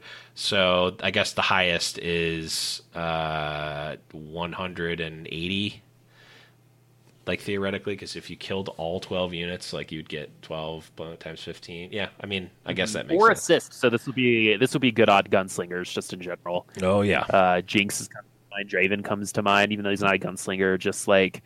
He's the one killing the people anyway most of the time. Yeah. So I think and 2 BF swords give you a ton of stats in terms of attack damage. So I think it's one of the more simple items out there, even though like it has stacks infinitely. Like this is a carry item. Yeah, it says the word death in it. I'm just wondering. But I am going to try to put it on a Lulu and see what happens. I'm just wondering, like, at what point is this actually a good item? Because, like, just having 2 BF swords on, like, that's all right.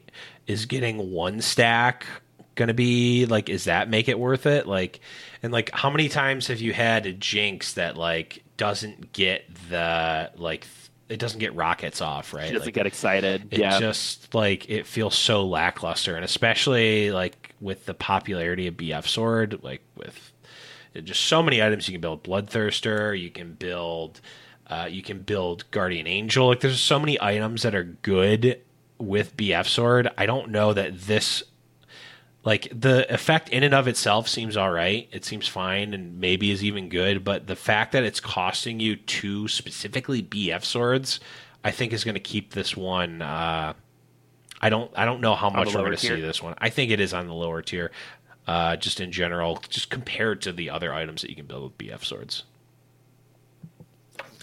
Next up, Giant Slayer, recipe, BF Sword, Recurve Bow. This is exciting because sort of the Divine's no longer in the game, and it's another recipe for it. Attack, steal an additional 5% enemy max health as true damage. So brawlers aren't like amazing right now, but it'll be really good against those. If brawlers do come in, this will be like a required item. And it's good with anyone with a ton of HP, so it'll be good against shapeshifters as well. Yep. And so it's the Shyvana might not last as long, and this will keep some. I think again, like I keep thinking about gunslingers. Anything with like on hit, like 5% max, gunslingers will do really great with. Blade Masters will do really great with. And even though we saw gunslingers and Blade Masters in that tournament yesterday, none of them won. So this is how I think you make it into that late game. With items like this, so this is good because that BF Sword Recurve Bow for Sword of the Divine sucked. So now I think it's like a legitimate thing that you can ask for. Plus attack speed with it will be nice. Plus you get the extra damage from the gloves. It'll be good. Yeah, I mean this seems like a nice Kaisa item actually because she's got such high attack speed and is going to be doing that just base true damage no matter what. So she might actually be able to kill off her targets before she ults away. So. Definitely an interesting one. I think Giant Slayer is actually in the top half of new items. Might actually be. I don't know if it's the best one. I think it's top 3 of the new ones. But it's also like it's a unique effect. It's nice. I like the direction that these like. I mean, this is the first time we've seen new items come into the game.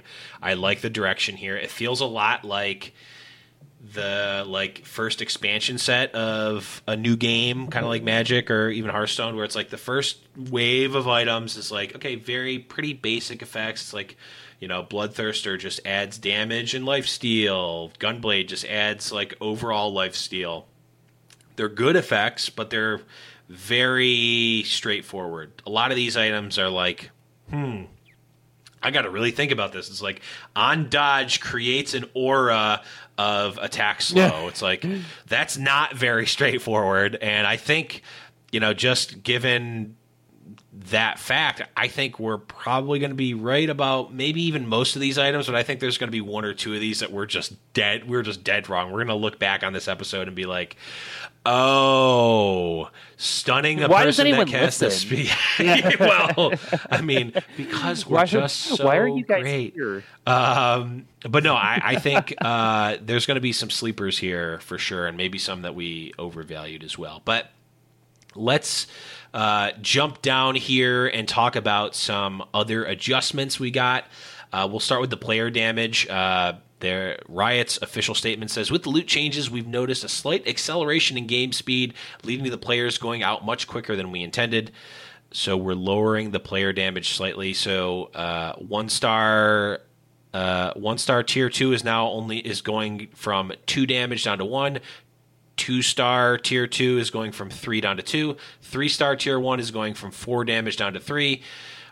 Tier 2 3-star is going from 5 damage now down to 4, and 3-star tier 3 is going from 6 damage down to 5. So your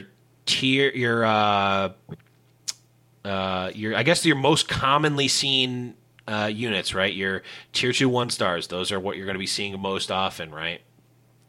You're doing I think just in general, I think the game has always been in a better spot when the games have been on the longer side, and more so fun, right? You play more TFT. Yeah, and I did notice that a lot of people were dying before chickens, and so this is probably a good change. The next one is also a big one. Not big, but there is one change here that I do really love. The new system has been a positive for mystery box system adjustments. The new system has been a positive addition to the game, I agree, but needs some fine-tuning, so we're making a few adjustments. Common boxes average gold value decreased. Uncommon boxes average gold value decreased very slightly lowered the odds of gold boxes showing up. Tier 4 units can no longer drop from uncommon boxes. That's the one that is the big one for me. Slightly increased the odds of Nico's help dropping from all boxes, which I also really like because I ended up loving Nico's help just in general. I think it added like a whole other layer to the game, and it's kind of like one of those situations where, like, or in another game, it's like an ultimate where, in Overwatch, for example, if you're playing Pharah, a lot of people just won't ult until they can kill like 4 people. Right. And do you wait for the big ultimate, or do you use it early for the one? And I feel like Nico's help is the same way, right? Am I going to hold this until later for a tier 2 5-star? Am I going to use it now to start win streaking and this and that? And I would like more of that, and more of that kind of decision making going into the game. So all of those changes, I agree with. I mean, I liked the gold boxes showing up more. I liked the gold boxes in general. I just like I like seeing more stuff. I know that it swings having more gold boxes swings the disparity between the highs and lows of placements and the high and low rolls of RNG, which people don't like. But I don't know. I always want to see more stuff. I'd say just like normalize the average number of gold boxes seen by people. Like just have it be similar and close. But they didn't want that. But then they wouldn't be gold, right? They wouldn't be legendary if everyone gets a legendary, right? That is a stance to take, but yeah, I mean, I don't disagree with it. I just am like, I'd like seeing those, but I'm not. It's probably better. I think there were too many spatulas in the game, just in general. Because I remember like a couple times, just like being able to get like 3 or 4 spatulas. I think, this is my theory, that maybe they're wanting you to get spatulas more often at carousels. And make that a little bit more of an interactive experience, right? Sure. But we don't know. I see where you're coming from. I'm okay with it decreasing a little bit. I don't. We have always fallen on different sides on RNG just in general. I've always been victimized by it throughout my entire life. So I'm coming from that portion. So we'll see. But we got to get going through these traits and stuff too. So yes. Those changes are on the smaller side. And we don't know how much they decrease. It could just be like 5%. Right. Probably won't even notice. We'll find out. Yeah. So yeah. Yes. Let's move on into the traits. Starting with Dragon, due to how easy it is to get magic resistance and lack of options to play around it, we're lowering the strength of Dragon, the buff, and Dragon's Claw. Dragon 2 and Dragon's Claw are going from 83% magic reduction down to 75% magic reduction. I mean, seems good. A lot of the things that we talked about already just really make this make sense. Dodge plus magic resist is no fun in terms of being able to beat that. This is sort of a preemptive mitigation of that. Overall, it's going to make the jeweled gloves a little stronger because you can crit on the Dragon's Claw holder or dragon, and it'll do a little bit more damage. And I think like it shouldn't have been like a cancellation of sorcerers, and I think this will help that. Yes. The next thing is Glacial, another change that I'm happy about. Glacial procs are a little too powerful. Yup. So we're making a similar consistency change that we did to a Swordbreaker and applying it to Glacial. Glacial stun duration goes from 2 seconds to 1.5 seconds, but Glacial stun chance goes from 20-30 to 45 to 20-33 to 50. So when you have your 4 Glacials, you're actually going to stun more often, but for less time. And I like that. I like that a little bit more. That almost seems like a burf to me. I mean, maybe I didn't do the math, so maybe it's just worse. But that seems like consistently stunning seems better than the extra 0.5 seconds. But I could be wrong.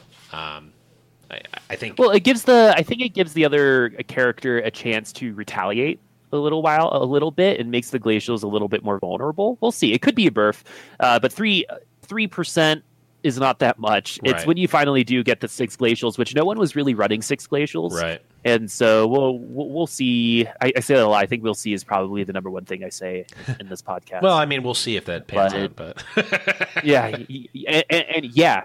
And so, Yep. 45 to 50. This is another change that might like just feel a little bit more frustrating, or we might not see, might feel the exact same, but 2 seconds is a long time. In this game, time is money, right? So a half second less, even though you might be getting stunned more often, it's just kind of a quality of life thing, it feels like. I agree. The now that I'm thinking about it, 0.5 seconds is not equal to 3% increase of stun chance. Like, those two changes are drastically different, and the 0.5 seconds is much more drastic. So it's definitely, I mean, I think it's a very slight burf that leans more on the nerf side than the buff side, but I mean, I still struggle because it almost gets reverted if two champs are attacking that same unit. Like, you're still in the same loop. But I guess that's always going to be bad. We'll see. Now I'm doing it, although I was doing it before. Let's talk about Void here. We've mentioned it before, but with the addition of Kai'Sa, we wanted to lower the power of early Void. However, we still want to open up more build options and reward those who fully commit to Void. Void is now a 2/4 buff. At 2 Voids, 1 random Void champion deals true damage this combat, and at 4 Voids, all of your Void champions deal true damage. So, just again, I mean, not a burf. This is just a straight nerf, because although I guess technically it is a burf, because if you only had 2 Voids before, now it's better, right? Like, if you only have a Kassadin and a Rek'Sai, it's better than if you only had a Kassadin and a Rek'Sai before. But overall, that like hyper roll Void is going to be much harder to do now. Mm-hmm. But you can still get the payoff in the late game if you want your Kai'Sa and your Kha'Zix and your Kassadin to go off. You still can. It's like when you're running Imperials and you have a Draven and a Darius, and your Darius gets the Imperial buff. Right. It's not what you want, but sometimes it lands on the Draven, and that's amazing. And they're moving Voids into the same thing. I happen to land on Yordles once again. I've but this one's mastered okay. this perfectly. We've removed RFC's ability to ignore dodges, so now it only exists on Wild. Because of that, we're pulling a bit of power back out of the Yordles. The introduction of Mittens also means we're adding a new 9-piece chase option.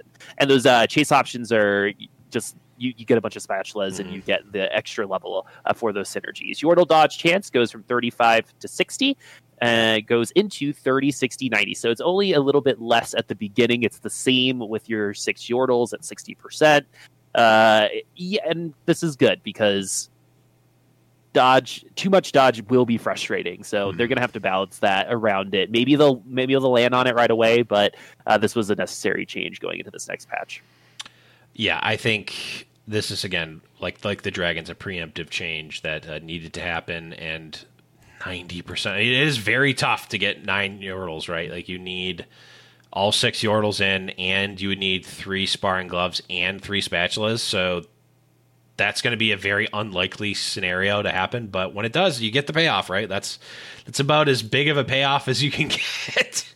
And I guess that you deserve it at that point. But the 3 Yordle nerf is definitely, I think, good, because that 3-piece Yordle is just so strong, especially with Mittens now. It's just so easy to get 3-piece Yordle, and some of the Yordles are just so good in and of themselves, like Poppy and Ken and Gnar, like I said before. Last trade adjustment here is going to be Assassins, and there's a lot of text here. The 3-piece Assassin trait is going to actually be the same now. The 6-piece Assassin trait is going to have the same crit damage of 150% crit damage, but it's actually going to have a lowered crit chance, now going from 25% down to 20% crit chance.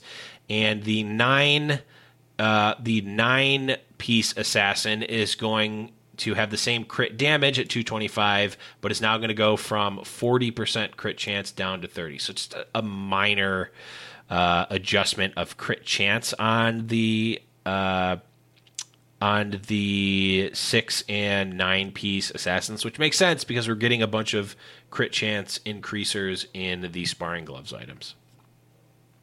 Next up is going to be the ninja stuff. Attack damage and ability power goes from 50 to 70 to 50 to 80. Ninjas have fallen out of favor, even though they ran rampant at the beginning of TFT. Yep.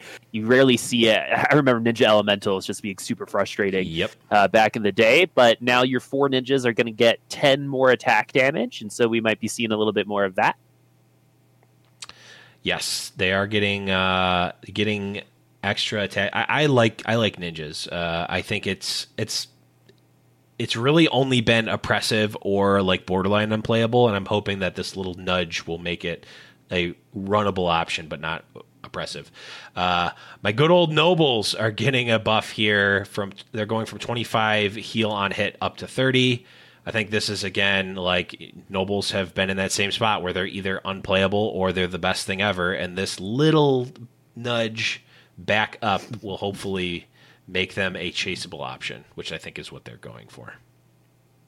Yep, and next up will be Shapeshifter bonus health is going to be the same for your first three, but it's going to get nerfed from 120% bonus health to 100% bonus health, which is absolutely necessary. And 20% decrease in health gain when you have all 6 Shapeshifters you're going to feel it. And just based off of our casting yesterday, Shapeshifters did reign supreme. And then last but not least is Rangers. 30% to 70% attack speed buff will go to 25% to 70%. So they're nerfing like that Glacial Elemental Ranger, where anything that had just 2 Rangers, they're trying to get you to try to focus in on 4 by keeping that at 70%. But those are the traits. Those are the traits, and we will move into the home stretch here with the champs themselves. Anivia has been underperforming for a 5-cost unit, so we're changing her identity to be a strong unit that slows attack speed of the back line. She's getting a health buff from 700 up to 750, so she's now got 50 more health than Kaisa. Attack speed going from 0.6 to 0.8, so that's a pretty sizable increase in attack. Starting mana going from 0-100 to 50-125, so slightly easier, 25% or 25 mana easier to get that first alt off, and the ability targeting has gone from random targeting for Anivia's alt to the furthest target. Pretty big changes, but like I think mostly just like they're shifting what she's doing and making her a little bit better in the process. Well, I think the starting mana is actually going to help a lot because who is in the back line usually? It's going to be your Dravens, your Ashes, right? And so now, not only are you targeting that, you're going to be able to ult a little earlier on and affect that attack speed earlier on. So it's not just about doing the damage either. It's about how much damage you're taking away from your opponents, and you're going to be doing that quicker this time around it's because you also have more attack speed. Yes. So we'll see, because Anivia doesn't feel like a level 5 unit right now. Yeah, to me at least. She seemed all right, but yeah, it did seem very coin flippy. I've been on the opposite side enough times where if my Draven gets hit with that Anivia ult, I'm like, well, okay, I guess this fight's over. I'm just not going to be able to win. So definitely a good change for Anivia. Here's a big one, Boop. Is Ding Dong Kassadin's dead? Ding Dong Kassadin might be dead. Kassadin has proven problematic as a DPS champ who can also gain a shield and also drain mana. That's what you call overtuned. We're shifting his identity into a frontline sorcerer and pulling out some of the damage. And I think that was their whole idea with Kassadin, was as a frontline sorcerer. He is melee. Anyway, attack damage is going to go 50 to 45, so he's lost 15 attack damage in the last 2 patches.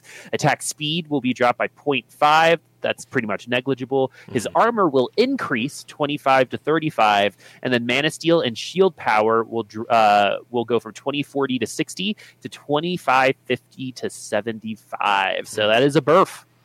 That is a good old-fashioned burf, but I think the intended burf that they were looking for, they didn't want Kassadin to necessarily be less powerful. They just didn't want him to be a DPS carry, an assassin. Yep. Now he's more of that frontline tank for sorcerers, which I think is what they wanted him to be all along, and they're just pushing that more down that line. I mean, the notable thing here, even though attack damage only going down 10, A, 10 is a lot, B, like that scales, right? So his level 2 is down by even more than 10 because it always scales linearly. Level 3 also going to be therefore going to be down even further than that. His crits, if you had IE or a different crit item on him, are going to be lower if you do make him an assassin. So he's not going to be that same powerhouse just instantly killing people. I think a Kassadin is still going to be a fine option potentially. but it's not going to be the same. You're not getting the same payoff that you did before. And I think he's going to be more oriented towards being a tank for sorcerer comps, which is what I think he was really intended to be. Mm-hmm. So, yeah, definitely. I think overall good. I think I have a suspicion that they might need to tweak Casson even more, because it doesn't seem like it's enough. But we'll see how it pans out here. I think people are still going to be running Kassassin, myself probably included. Misfortune here. We're adjusting Misfortune to be a powerful auto attacker for gunslingers who rarely casts. But when she does cast, it's a big one. She's getting a health buff from 700 to 750. Again, 50 more than Kaisa. Attack speed going up from 0.85 to 0.95. So I think that might put her at like number 3 or 4 overall in attack speed. Mana is going from 0.75 to 0.150, so literally twice as hard to cast. Ability damage. You guys ready for this next one? Yeah, ability damage going from 900, 1300, 1700 to 1300, 2K, 2700. Now that last one is very rare because we almost never see tier 3 5 cost units. But the ability targeting is also going from her current target, so whoever she's attacking, to the furthest target. So almost certainly going to hit something at least most of the time now, instead of it almost always missing. Yeah, because like you would like be attacking someone, that person would die, and then all of a sudden you're just literally attacking air. But like the big thing here is that the ability damage is now at rank 1 just as strong as it was at rank 2. Plus you have auto attack speed. Plus you have more health, even though the mana is increased. And I don't know. Well, this has been a change that a lot of people have said that are going to bring Misfortune back. It does definitely, like as we've talked through this, it feels like they're trying to get gunslingers into the game again. And this is a good cap on that, right? Because Misfortune is an AD carry in League of Legends proper, and even though her ult is a big part of her kit, she also is really good with attack speed. One of her abilities gives her inherent attack speed, and we're moving closer to what I think thematically she should be too. And we're definitely going to be seeing some Misfortune coming up here. Yeah. It's just nice to actually have Misfortune be an option that you are willing to take and not feeling super bad for it. Just being like, man, I wish I had a Jinx, or you know what, just another Lucian. I would take a tier 2 Lucian over Misfortune a lot of the time, but it's nice to actually have her be a pickable option here. All right. Yeah. Let's do this, man. We're at the home stretch, guys. Thanks for hanging in with us, everyone who's been here the whole time, or if you're just joining. We're about done here, and then again, there are some really funny bug fixes that we'll talk about coming up. Yeah. Things that you're gonna turn your head and be like, "What?" And so tier 1. So these are the changes. They're going by tier now, so they're small. Tier 1 is going to be a Mordekaiser. A couple changes. Mana will start 0 to 100 will now be 50 to 150, so he's going to ult sooner, which I think he needs. Mordekaiser spell damage is going to be the same. It still needs 100 mana to get to his ult. Well, yeah, but what I'm saying is since he's starting with 50, he's ult sooner, right? No, because the difference between his starting mana and his finishing mana is still 100. So he's going to ult at this. His first ult is going to come out at the same time, but his second ult is going to be harder to get. It's been a long podcast. It's been a long podcast. Anyway, so yeah, okay, we're getting there. I swear the quality will be maintained. Mordekaiser mana 0 to 100, 50 to 150. Mordekaiser spell damage 200, 325, 450 to 250, 500, 750. So that's a ton more damage. Not so much. What? Yeah, but level 2, 500 damage. So AP items might work really well on him. You might actually he could be an item carrier now. That's really interesting. I love putting items in Mordekaiser for some reason. Then last on tier 1 is Tristana spell damage. 60, 90 to 120 goes to 70, 110 to 150. Yeah, the biggest thing for me is Mordekaiser. Like, he might be an item carrier. He might also be forcing a tier 3, because 750, come on, that's big. So I think a tier 3 Mordekaiser is like a runnable option now, like perfectly reasonable to do. And man, getting those ults off is going to be brutal for the people on the opposing side at 750 damage. Crazy. For Tier 2 units, we've got Blitzcrank getting a health increase from 600 to 650. Blitzcrank ability damage going from 100, 450, 800 to 250, 550, 850. Brahms mana going from 0.50 to 0.75, and Rek'Sai attack speed going from 0.65 down to 0.6. The big one here for me is Blitzcrank getting a 200 or a 150% buff to his initial ability damage. I feel like we might Let's actually get those see caps some on him. Rabadon's death cap, Sorcerer Blitzcrank. Let's do it, folks. Let's he'll reign supreme, one-shotting all those carries in the back line. And as we go through these patch notes, another thing that's kind of dawning on me is that they're really making positioning like really important going into this next patch. There's a lot of furthest enemies. Blitzcrank's getting a buff. With the dodge stuff, it's positioning is going to be increasingly more important, which could potentially make Hextech more strong. It's a lot to think about if you're on the balance team, but you're right. The Blitzcrank change here is pretty big. Brahms mana going from 0 to 50, 0.75. Braum with dodge, I think, is going to be pretty strong too, so I think that'll be good. And then Rek'Sai seems negligible, but they're just trying to tune those voids a little bit better going forward. If you guys are thinking about putting your assassin item on Rek'Sai, think again. You have 0.5 less attack, 0.05 less attack speed. Yep. All right, so Tier 3, Ash's mana, 0 to 100 is 125. I would say Ash was pretty impressive. Katarina damage per tick is moving from 40, 60, 80 to 45, 70, 95. Gets another buff. Let her rip. Shyvana burn damage is 250, 375, 500 to 200, 300, 400. Again, shapeshifters are in a very, very, very strong spot right now, just trying to even it out. A Viger spell damage, 300, 550 to 800, 350, 650 to 950, plus, again, his inherent ability to one-shot anyone who is lower than him in level. Vi health is 650. So Brawlers are getting a bit of a buff here. They're getting a little bit of health. Vi spell damage. And for all of us who like building Morellos on Vi, this is definitely going to help out. 250, 450, 650, going into 300, 500, 700. Volibear health also is... It seems like across the board almost the Brawlers are getting 50 health. Volibear health, other than like Warwick. Yeah, Warwick isn't, which is and probably Cho'Gath. Yep, the two best. Yeah. So Volibear attacked it. Yeah, Volibear health 700 to 750. Volibear attack damage 75 to 70. That is most likely due to what you were saying with more saying that Volibear will be good with a lot of these items. So that seems to be a preemptive nerf right there. And the Volibear attack speed going to be moving up 0.05 as well. Yep. That is a Volibear burf, if we've ever seen one. Yeah, make Brawlers great again. All we see are Knights and Shapeshifters. I want to see some Brawlers again. And Vigar, I always like Vigar. He's one of my favorite just champions in TFT, just because he has such a cool one-shotting a champ is just so strong.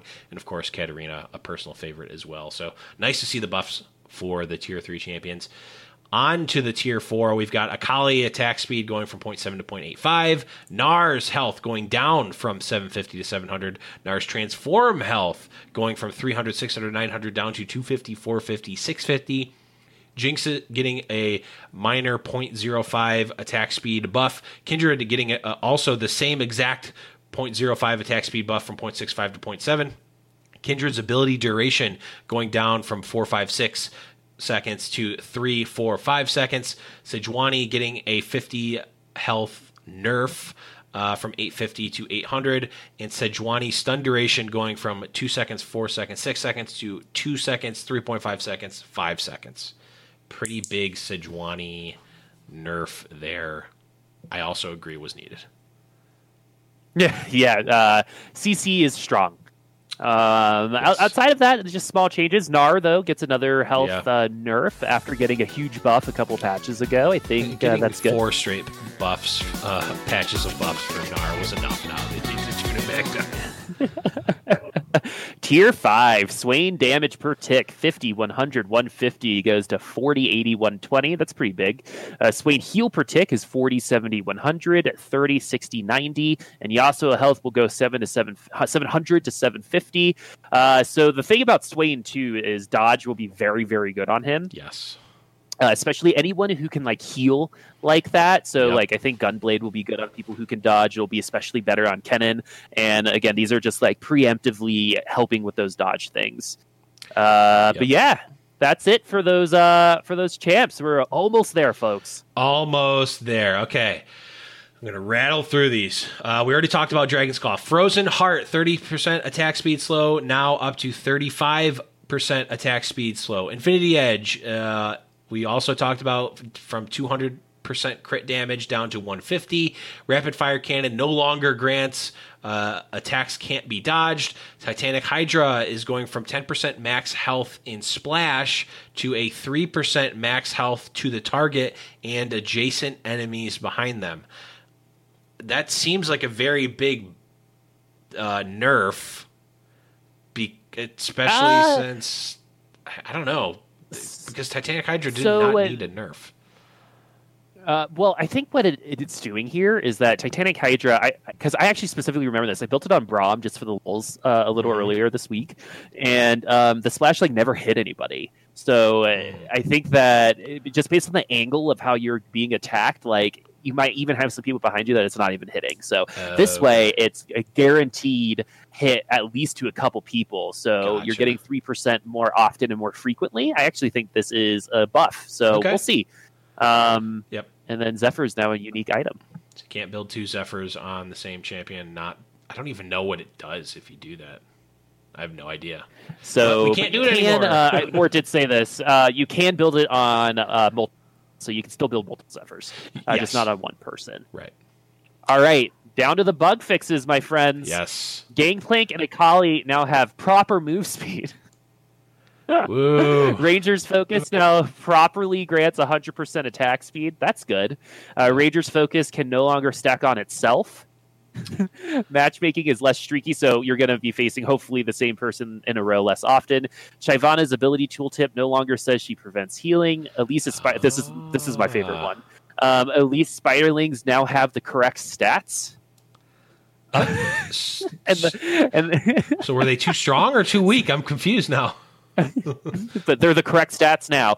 The range of Lucian's ability will always equal his attack range. Will be last. And that's it, folks. That is patch 9.19. We did it. Yes. We made it to the end. It was a marathon. Our brains got wrinkled and smooth and wrinkled again, but I think we're here. We've made it. We've arrived. Yes, we have arrived, and I cannot wait to play this tomorrow in our real life world, but probably later today in podcast world. But yeah, guys, that's it. I don't have any more in me. That was a very long show. Thank you, everyone, for listening. Make sure you check out the Discord, discord.me/Little Legends Podcast, the new Patreon, patreon.com/Little Legends Podcast. We're going to be updating that, improving that. Make sure you let us know what you want to see there. Follow us on Twitter at LIL Legends Pod. Let's see what else. Prediction. Make sure that you're following and subscribing to the Predictions podcast feed. That is very, very important for us as we build out the show there. But before we go, Boop, where can people find you on the internet? At Booposaurus Rex on Twitter. Yes, and you can find me at _Blevins on Twitter. I'm going back to my original accounts. The League of Blev account will still exist, but it's probably just going to be doing retweets, at least for now. But guys, that's going to be it. Thank you everyone for listening, and we will see you guys next week for even more team fight tactics action. Bye!